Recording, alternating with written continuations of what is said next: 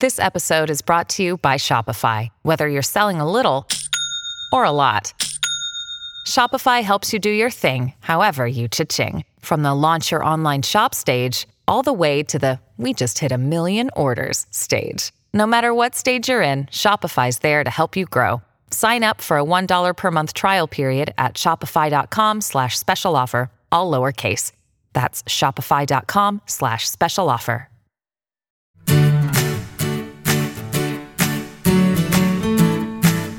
Hey everybody, this is Phil Town. And this is Danielle Town. And we're here for the Invested podcast, and we're here for the big one. We are doing podcast number 200. I should have a sound effect. Yeah, we're going to put in some sound effects. There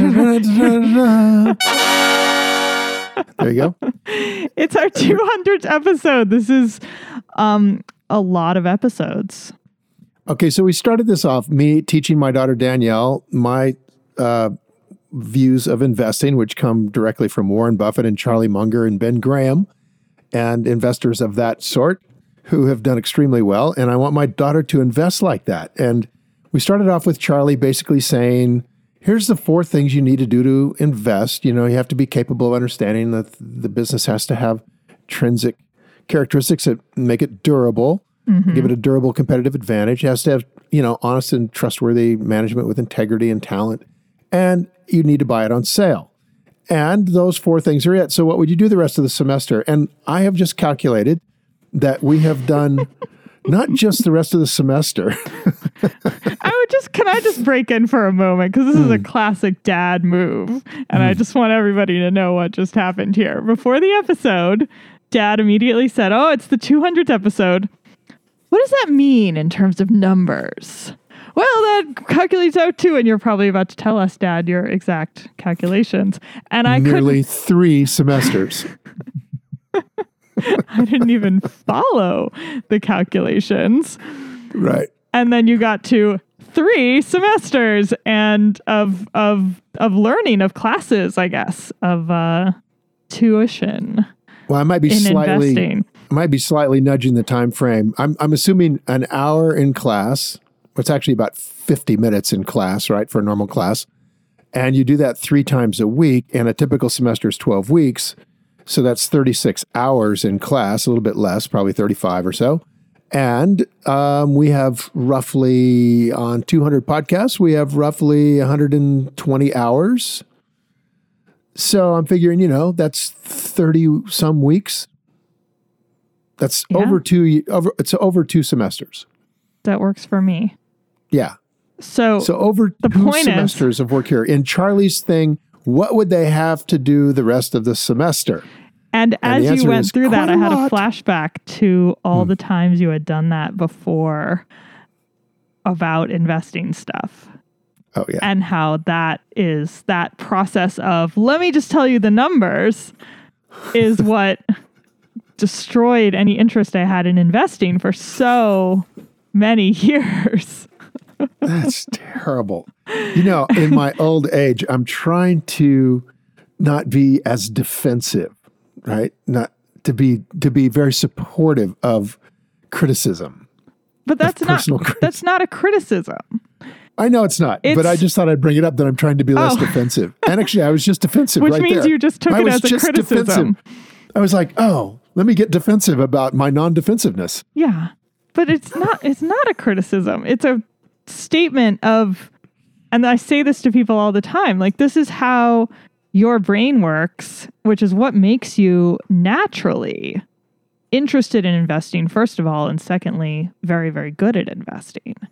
And I just think it's a really important distinction to make, because so many of us don't have that kind of brain, but that doesn't mean we can't learn this stuff. And I have 200 episodes to prove it to everybody. You do. But I thought, honey, this show, I thought, since this is the 200th show, we should think about, what guarantees success as an investor. Oh, I would like to know about that. Yeah. You can guarantee me success? Mm-hmm. I don't like anything involving the word guarantee, I'm going to be honest with you. Well, I'm going to use it. All right. Guaranteeing success. So and this comes, I don't know if this comes more from Tony Robbins or more from Ray Dalio. Tony Robbins, of course, is a phenomenal motivational. I think he's phenomenal. And you know, I made you guys listen to the books and the tapes back when you were little kids. Mm-hmm. And I'm on stage pretty regularly with Tony around different parts of the country. And I don't know him real well or anything, but he's super, super motivational and really has a lot of people who have become extremely successful point to him and his techniques as a fundamental reason why they've been successful. And he's done some recordings with Ray Dalio. I don't have them. And if I can find them, or if somebody out there can find them and send us the link, that would be pretty cool. I know Tony quoted him a lot in his book, Money. And Ray, if you haven't already known from listening to the podcast, Dalio runs Bridgewater, which is the largest hedge fund in the world, at $160 billion of assets under management, which is just insane to think about. That's $160,000 million. Billion? Yeah, that's $160,000 million. That's a lot to manage. And he has managed it with some very rigorous mental processes. We have to take a moment on that particular piece of information. $160 billion that he invests. Yes. That's got to be, I mean, I'm sure it's not only stocks, but that's got to be some huge percentage of the market. Oh, it's in the U.S. It's pretty. He started off doing. He's a macro style investor, and his expertise is to look at what's going on in the whole world and figure out how to hedge it, basically, and do that with stocks, principally currencies and stocks. But principally stock and bonds, stocks, bonds, currencies. I mean, whatever asset groups are liquid, that's what he puts money into. So he doesn't do a lot of illiquid stuff like private equity. But he basically says, okay, I'm gonna put the world into 4 pots, if you will, and figure out what to do in each case, whatever pot we're in. And one pot is where we have inflation and growth. Another pot is where you have inflation and lack of growth or stagnation. And another pot is deflation and lack of growth or stagnation. And the 4th pot is deflation and growth. And that's the each one of those all-weather portfolio. Yeah, that's the all-weather stuff. And we wouldn't be talking much about Ray Dalio just because if he was just big. But he's not only just big, but he's really successful as an investor. He's averaged, I think recently, it's the correct number still, 18% compounded per year for 36 years. Wow. Which is a stunning track record. It's really getting close. Buffett is slightly better than that, but not hugely better. He's at about 20. So you can see, I mean, with this kind of money, obviously you have to be pretty much a genius and have your own style. And their style is very different. Ray is a very active investor, in and out of lots and lots of stuff. So I don't really track him as an investor per se. He's not a Rule 1 style investor. And in the sense that he buys a few things and holds them forever. That's not what he does. What he does is way hard, and nobody seems to be able to copy him. And I don't think anybody really knows what he does exactly, except the people who work there. But let's just say that he's extremely successful in part because he's extremely driven by a code. Like, do these things and we will be successful. Yeah, he wrote that book, Principles, on his principles that he runs Bridgewater on. Yeah, and we've talked a little bit about that. So, any case, I think he's brilliant, and I think that it would be wise if you want to be successful to look seriously at what successful people say they do. Yeah. So, what does he say? And then do that. Well, he says that there are 5 things that if you do these 5 things, you will be successful. You will inevitably, here, the word is, I said guarantee. Sorry. Ray says inevitably, which is pretty much the same thing, don't you think? I'm going to think about that answer. Is Go with me on this. It's close, at least, to guarantee. Yeah, it's inevitable close. means it's you're close. going to get there. You're going to get there. Yeah. Yeah. You're going to get there. So here, are you ready? Want to jump into this? I want you to learn these things, and me too. I want to learn. I want to know what they are. I mean, this is for sure. So yeah, I mean, give me the context here. So he said 5 things that, what is it that you'll inevitably be successful if you follow them? Yeah, you do these over and over and over again, because one of the 5 things is to persevere. And where did he say this? Good question. Is it an interview or is where did I it just get like this? a blog post or did he write it somewhere? Hold on, I'm looking. It is an internet source of some sort. Told to Recode executive editor Kara Swisher on her podcast, Recode Decode. Oh, sick. It's a podcast interview. All right.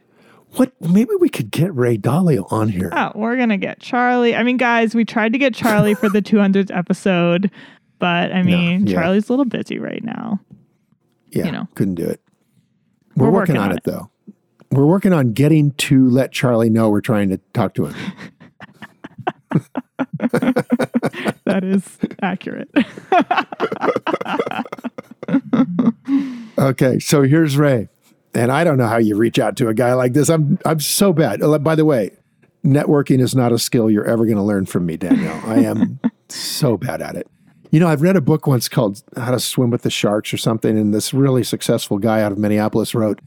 And he said when he gets on a plane, he travels in first class, he gets on a plane, he chats up the person sitting next to him, which is a horror show to me. I mean, if I sit with someone like that, I mean, my God, if you ever sit with me on a plane and I'm like not talking to you, it's not you.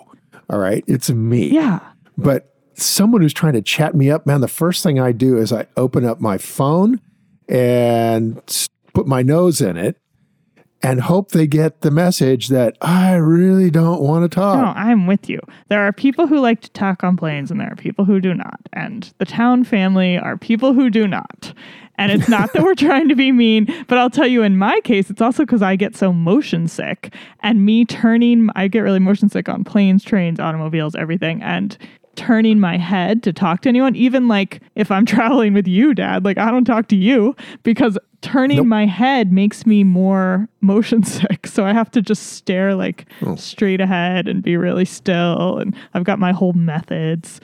Yeah, there are many reasons people don't want to talk on airplanes. Yeah, so don't feel bad. But you're right. It's like that's always the networking advice, like from people who I think are of the half of the world that loves talking to people on airplanes, buses, elevators, whatever, wants to meet strangers, give a smile, and they, I think, often don't understand that maybe there's other kinds of people, but it's not trying to be rude.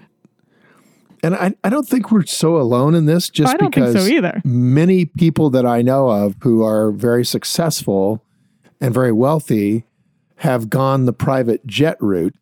As one way of thinking about that is how much they don't want to talk to someone sitting in the seat next to them. I'm sorry. Here's how much I don't want to talk to you. That is a whole new level of justification. I'm getting a jet. If that's your reason. How much. Let me think about it. I have airport security to introduce them to.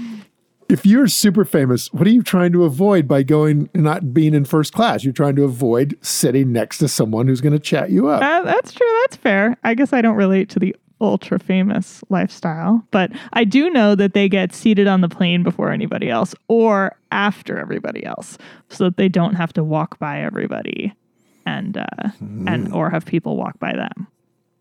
There are methods, Dad. There are methods. There's a friend of mine named Krish Dunham who's an Indian guy who does motivational speaking. And if you ever get a chance to listen to him, he is fantastic. And he said once, I was in this airport before the whole TSA thing and all the, the whole security thing started happening. And this, sort of known but not super well-known actress was there waiting to get on the plane. And this is the point in time when they were checking IDs right at the gate, right? And so they insisted that people take out their ID and show it to them to match the ticket. And people were doing that. And this lady expected they would just know who she is. Really? Yeah. All right. That's a whole other level. So she didn't take out her ID. And then they asked her for her ID, which probably for her was very embarrassing because she assumed they obviously know who she is, right? And they didn't. They didn't know she was famous. And so she was kind of embarrassed and she was actually pushed back and said, you don't know who I am? And the gate attendant said, no. And she was flustered and holding up the line. And Krish was behind her. And he tapped her on the shoulder. He says, it happens to all of us. And she said, who are you? And he said, Gandhi. Oh, God.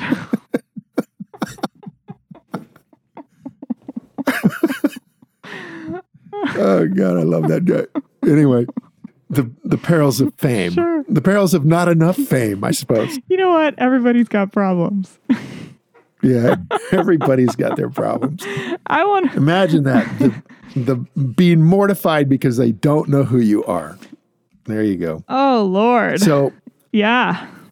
Life is tough. do you remember when you were walking down the street with me in New York City after the book came out? Is there a particular... We were walking along. Well, we were on Fifth Avenue. And we were walking along. We just looked at the book. I brought my two daughters to see my book. This is in the bookstore at Barnes & Noble, in the window of the bookstore, in a stack of books. Yeah, it was there it super is. cool to see that. It was pretty cool. So you got to show your kids that, right? So the girls are walking along with me. And you know. I mean, that's pretty amazing, by the way, like as a kid of somebody who's like your dad. And then like the next thing you know, your dad has a book that's like not just one book in the front. If I remember right, I don't know if I remember correctly, you tell me, but I remember that there were like lots of books stacked up. Like it wasn't just, they had a real like display of Rule Number 1. Yeah, it was like a dozen of them or something, all stacked up. And it was right in this, pretty... and I was like totally scared of New York and was like this girl from Iowa, and we went on Fifth Avenue, and I think we, you know, like visited Tiffany, and it was all just very exciting.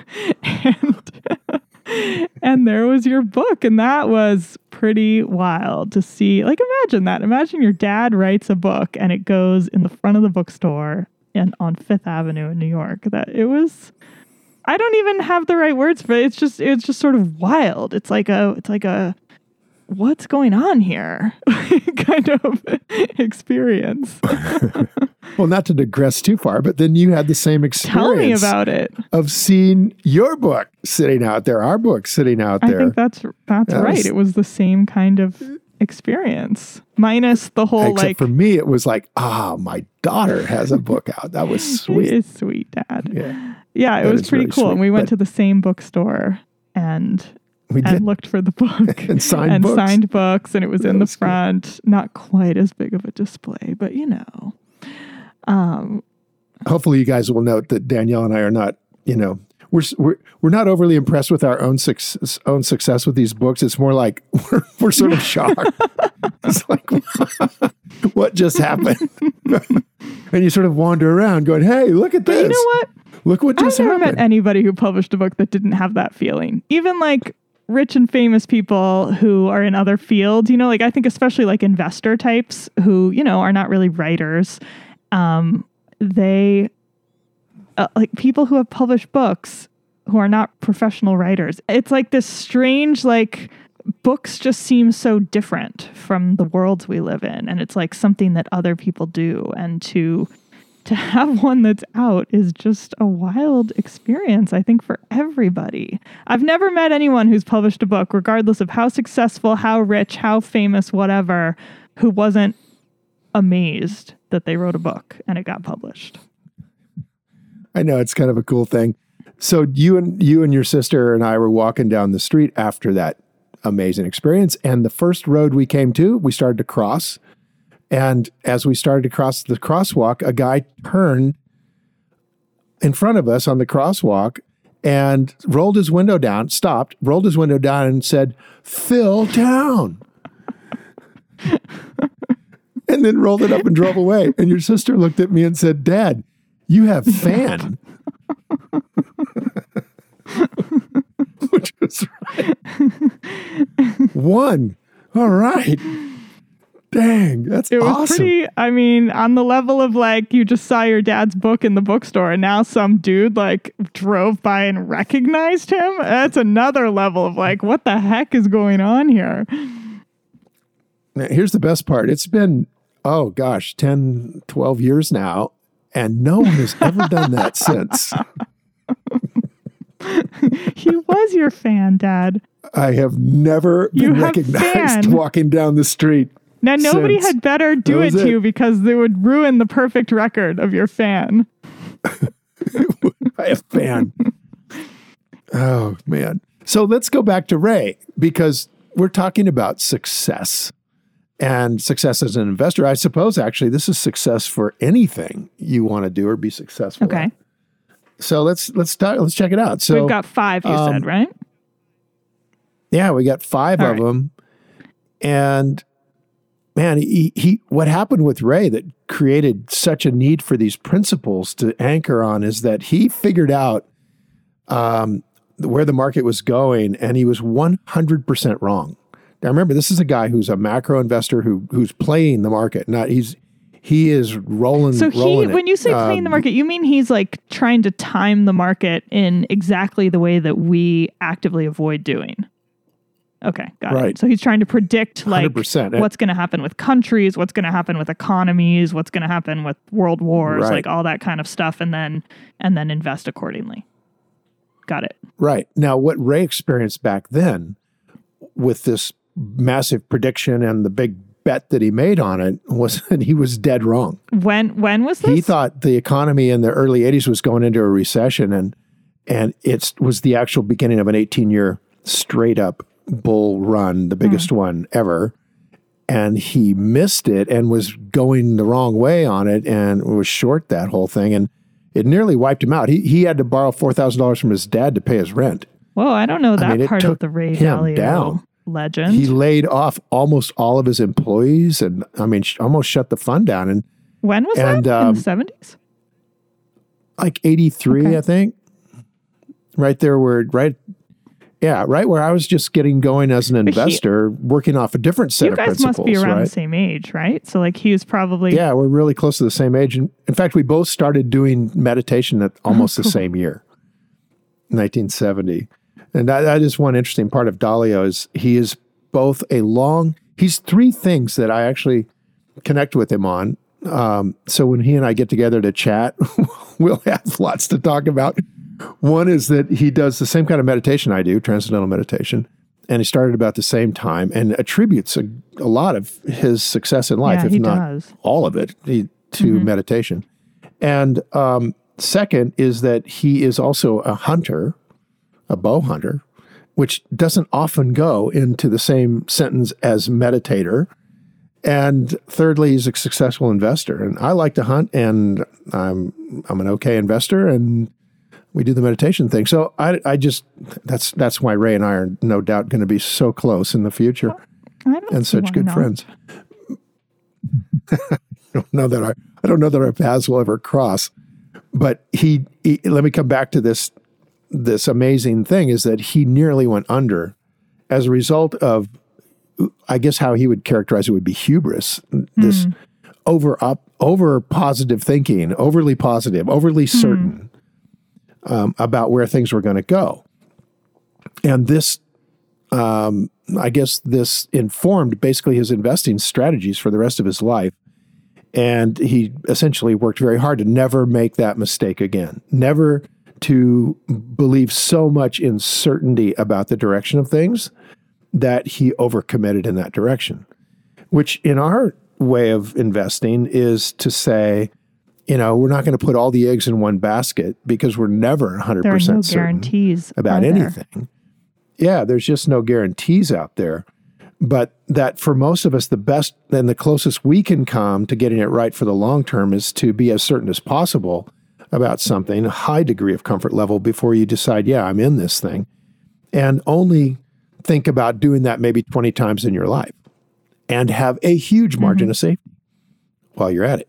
So here's the 5 principles Ray said would cause us to inevitably succeed if you do this over and over and over again, okay? Ready. Which is actually principle number 5. So there's really only Wait, 4 what's other principle ones number 5? to do it over and over and over get again. to that in order. Let's persevere, go in to be order. What's determined. number 1? Okay, number 1, set audacious goals. The old BHAG. The old, big, hairy, audacious goals. And I would say, I like that. Here's what I do. When I'm teaching our classes, I like to tell people that the problem with goals is the road to hell is paved with good intentions. And a goal, if you don't treat it aggressively enough, is really an intention. And I think what Ray's talking about is to basically make something you're really committed to. Be fully committed. Not like, I'm going to go down and work out. I mean, you're committed to it and you do the things necessary. So first off, I would like to see people make promises rather than goals. Like, I'm going to promise I'm going to get to financial independence in 5 years. And what that means is it's $1 million or something like that, right? You nail it down and make a promise. I'm going to do this, period. Otherwise, the whole thing slides. Yeah, I think it reminds me of what Jack Canfield wrote in, what is his book that it was like the huge bestseller? Anyway, Jack Canfield's Success Principles, yeah. And he basically says this as well on the principle that if you set a huge goal and you miss it, you're still going to be pretty happy with yourself. Because you've set a much higher goal and you reached higher than you would have otherwise. So he says something like he had a goal to make, I don't know what it was, but let's say $1 million in the next 3 years, and he was making $0. And he missed his goal because he made only $950,000. And he said, "Do you think I was upset?" And I always think of that. Right. So I think there's a magic formula here for goals that Jonas Salk told me. And I think it's really valuable. And that is that you have to be committed. Dr. Salk, whenever he was given an award for saving the lives of millions of people through inventing the Salk polio vaccine, he was often honored at places where they were going to raise a lot of money for muscular dystrophy or cancer or AIDS. And, they would do that to, have a reason for everybody to get together and hear from a great person. And Dr. Salk, on every one of those, told me that he would require that the producer of the event would put this place card on everybody's $1,000 plate, right? You buy the plate for $1,000 and then you're donating. And the place card was essentially a quote that is, I think, finally attributed to a Scottish mountain climber, but has often been attributed to Goethe. And I don't have the quote essentially, but you can look it up. It essentially says that the critical thing to achieving the impossible is to be fully committed to it. Mm-hmm. Right? So full commitment, burn the ships level of I am going to do this. Not that I hope I will or I wish I would, but that you're absolutely committed to it and you will do it or die. That's what I mean by a promise or that level of commitment. And Dr. Salk said that without that, you miss out on all of this magic that happens from nature, that somehow when you make this full promise, this full commitment, I am absolutely going to do this, I'm going to make $1 million in the next 5 years, then nature moves at the same time. Nature moves too, to provide you with support from places you could have never imagined. I think that's really true. What's number 2? Number 2, notice your mistakes. Notice your mistakes. He said, as you go to those, you're going to encounter failures and you're going to have to identify those and not tolerate them. I couldn't agree more with that. And it's hard. And that's the reason he has to even say that, because it's obvious, right? Of course, you should notice your mistakes because they're mistakes and they're painful and you definitely notice them. But then generally what we do is turn away from them very quickly because they're so painful. It's not fun to dwell on our mistakes. And in order to notice them, we have to dwell on them enough to think about how to not make them again. And that can be painful enough that most of us don't do it without being conscious. I'll tell you, that's sorry. That's really the reason why we teach and we study super successful people, because often we notice that we didn't succeed, but we don't know that's why. A really good point. Right? So Ray is saying, notice your mistake, but that's a big step. That's like, what did I just do wrong there? I don't know. Imagine I know you probably have never done, well, let's do yoga. Okay. Let's say yoga. and you're in a posture and it hurts, or you're not getting where you want to go and you're not improving, but you don't know why. I mean, that's why you have a yoga instructor, a coach.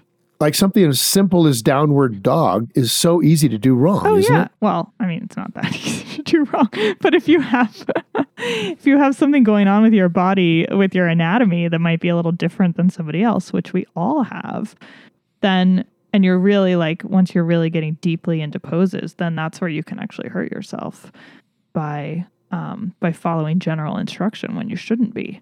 And I think that's why coaching and instruction is so useful. I mean, just a couple of years ago, I remember reading an article about executive coaches. And it was at that time a pretty new phenomenon. Like now it's kind of normal, but in only a few years. But, you know, I think this was maybe 5 years ago. There was an article in the Wall Street Journal about executive coaching and how CEOs and heads of organizations were having somebody come in and actually coach them on being a business manager. And it was kind of hard for them to do that because it indicated that maybe they needed help, which is hard for people to telegraph to their organization. But they brought these people in and found huge benefits because somebody outside of you can see stuff that I can't see. I mean, as conscious as I am, as aware as I am, somebody who's standing behind me can see that I'm doing downward dog wrong, right? And it takes them half a second. So that's where, you're exactly right. Sometimes it's hard. You don't know. And having some help can really make a big difference. Yeah, and it's like, it's funny. The more you know about something, almost the more you realize that you need that. Like when I first started riding horses, I didn't think I needed a coach. I mean, you just get up there and ride. And the more you ride, the better you get. And that's all true, right? I mean, you just ride and gradually you get better and better. But there'll come a point where you don't get better. Like and what's going on is you're making mistakes as a rider in terms of how you're communicating with a horse that limit what you can do with that horse. Like the horse is listening to you, but your language only has like 4 words in it, when the horse is capable of 200 words through your body, right? So what I've been learning just recently, I've been riding seriously, like nearly daily for years, decade or more. And what I just learned from Melissa is that you have this capability to move a horse around by just shifting your weight slightly forward or slightly back. And the horse will increase or decrease their pace according to where that, I'm talking in an But for you to be able to do that and communicate it to the horse, you first had to get to the point where you could even feel it. Right. I had to get to like that you're spot leveling up right now in your riding, and you couldn't level up till you got to this level. Right.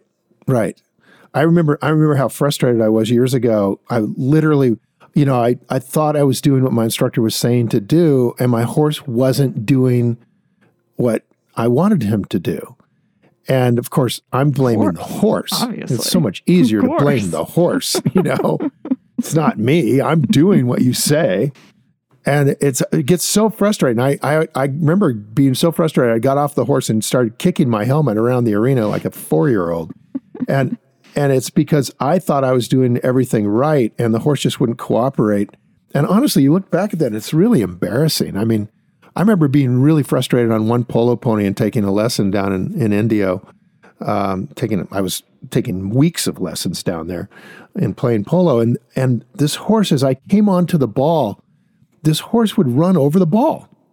Like I would ride the horse up to the ball, and then as I'd get closer, he would just start angling over the top of the ball. And what I didn't realize, and it made me so frustrated, I was so angry at this horse and kind of at the classes, because surely this instructor should have good horses, right? I'm paying good money to be out there to learn, and this horse isn't a good horse. Because what they're supposed to do, just for those of us who don't play polo, is run next to the ball? Okay. Yeah, you run around a couple feet off the side of the ball. Okay, got it. Exactly, so you can hit it with your mallet. And here's what's going on. I mean, just looking back on it, it really is embarrassing. I'm honestly sick to my stomach thinking about how I was thinking about this horse. And no doubt the horse knew I was very frustrated with him. And I mean, just from, they're very intuitive and they kind of know what's going on up there. And so what I was doing was as I was coming closer to the ball, my weight would go heavier on my right stirrup as I started to lean over to hit the ball. Oh. I wasn't holding myself in a balanced position on the saddle with my left leg and keeping myself centered. Instead, I was leaning out over the ball, and that made him go to the right. Because and he was run over the expecting ball. to have a very highly tuned rider. Yeah. Yes. Whereas some other like less He good expected horse someone to actually, do I it bet right. wouldn't have done that because some less good horse would know that he was just supposed, would notice and would know that like, oh, what I do is run near the ball every time. I run straight to the ball. You can bounce around all you want up there. And this horse was more highly trained and understood that if I leaned on my right stirrup, go right. That's a signal to go right. My weight is shifting to go right. I felt so bad. This is like 2 or 3 years later when I finally started figuring this out. So, having the ability to notice the mistakes is really a high level of self-awareness that most of us are not there. And that would be the one problem I would say that I would have with this list right now is, okay, I'm noticing I didn't hit the ball, but it's not my mistake. It's the horse. It's the weather. It's the luck. It's, anything, but not me. It feels like in that, and I'm not a person that's afraid of blaming myself. It's just that the obvious answer seemed to be not me. Yeah, because you had been writing enough. And that's easy to do in investing. That's really very I was just easy to do in thinking investing. while you were saying that, I don't know how, maybe 6 months after we were finishing the manuscript of our book, and you had written this beautiful checklist of mistakes that investors make. And at some point in the revisions, I added a couple of things to that checklist because there was some issue with like the pagination or something. And I don't know, we needed to like add an extra line. So I was like, oh, I know enough. I'll just throw it in. And you were like, you read it and you were like, what the heck is this? It doesn't even make sense. It's contrary to the other points that are above this. Like, and you explained, I don't even remember what I wrote. That. I wish I did. So I don't make that mistake of whatever it was. But as soon as you explained it, I realized, oh yeah, that was the most boneheaded thing anybody could write. And I can't even believe like you're still working with me on this project at this point. And like 6 months. I don't remember what you wrote either, but I do remember it was shockingly contrary to where we were supposed to be going with this list. It was totally stupid. And I don't know how that came out of me. And like 6 months later, I was working through the checklist and remembered doing that. And I just thought, God, remember that. Remember that feeling. Remember that I did that out of overconfidence, out of knowing enough to be dangerous, knowing enough to where I thought I knew enough. And how do you feel that in yourself? I don't have an answer to that. That's where a teacher comes in. Well, let's talk about that a little more next time. I think just so you have this in one podcast, Dalio's five steps to inevitable success are: first, set goals; second, notice your mistakes; third, understand why you are making those mistakes. There you Fourth, go. Fix your mistakes. Understand why you're making those and mistakes. 5. What's 4? Yep. Number 4 is fix your mistakes. Fix mistakes. And number 5, persevere. So we'll go deeper in those next time. Because I think there's a lot to unwrap right there. I've really enjoyed our 200th episode, and that it's sort of an encapsulation of our podcast wherein we are sort of talking about value investing, but really we're talking about what value investing is about, which is the practice of life. and of finding good things to put ourselves into in our lives. So thank you. Wow. I don't think we've ever said that before on here. It's how I feel Would you say about that it. again? That value investing leads us to a practice, which leads us to actually realizing that we're practicing. Yeah, it's about investing in our lives in more ways than simply There you go. with money. It's about finding value in our lives and the practice that comes from that. And I think Nice. I think what I find so extraordinary about investing is learning from people like Ray Dalio, who are very deep thinkers, not only about money and numbers, which is how I always thought of them, but no, like people who do this stuff are really intelligent and think about far more than simply charts and numbers. Well, I think you've always maintained that this isn't about getting rich. This is about living a rich life and having the financial ability to do that. It doesn't mean that you need a ton of money. It means you need financial independence to be able to kind of follow and live the life you want to live. Yeah, and I think you're doing it to get rich. You don't end up like Ray Dalio. I mean, look at him. He's rich. There's no reason for him to be doing this stuff. Lots of people who do this. There's no financial reason for them to keep doing it. But it's for the love of the game. But it's for the love of, it's for what it does in your life. Yeah. What it does in your life is magic. There's really wonderful things that happen. So let's talk some more about how we become inevitably successful. Number 3, 4, according and 5. to Ray Dalio. And on our See you at 2:01. Until then, time to go play. Thanks, everybody. Bye. See ya. Hey guys, thanks for listening to Invested. If you enjoyed this episode and you want more information, show notes, and more episodes, visit us at investedpodcast.com. There's a special offer waiting for podcast listeners to attend my 3-day investing workshop absolutely free. So just head to investedpodcast.com. Everything discussed on this podcast is either my opinion or Danielle's opinion and is not to be taken as investing advice because I am not your investment advisor, nor have I considered your personal situation as your fiduciary. This podcast is for your entertainment and education only, and I hope you enjoyed it.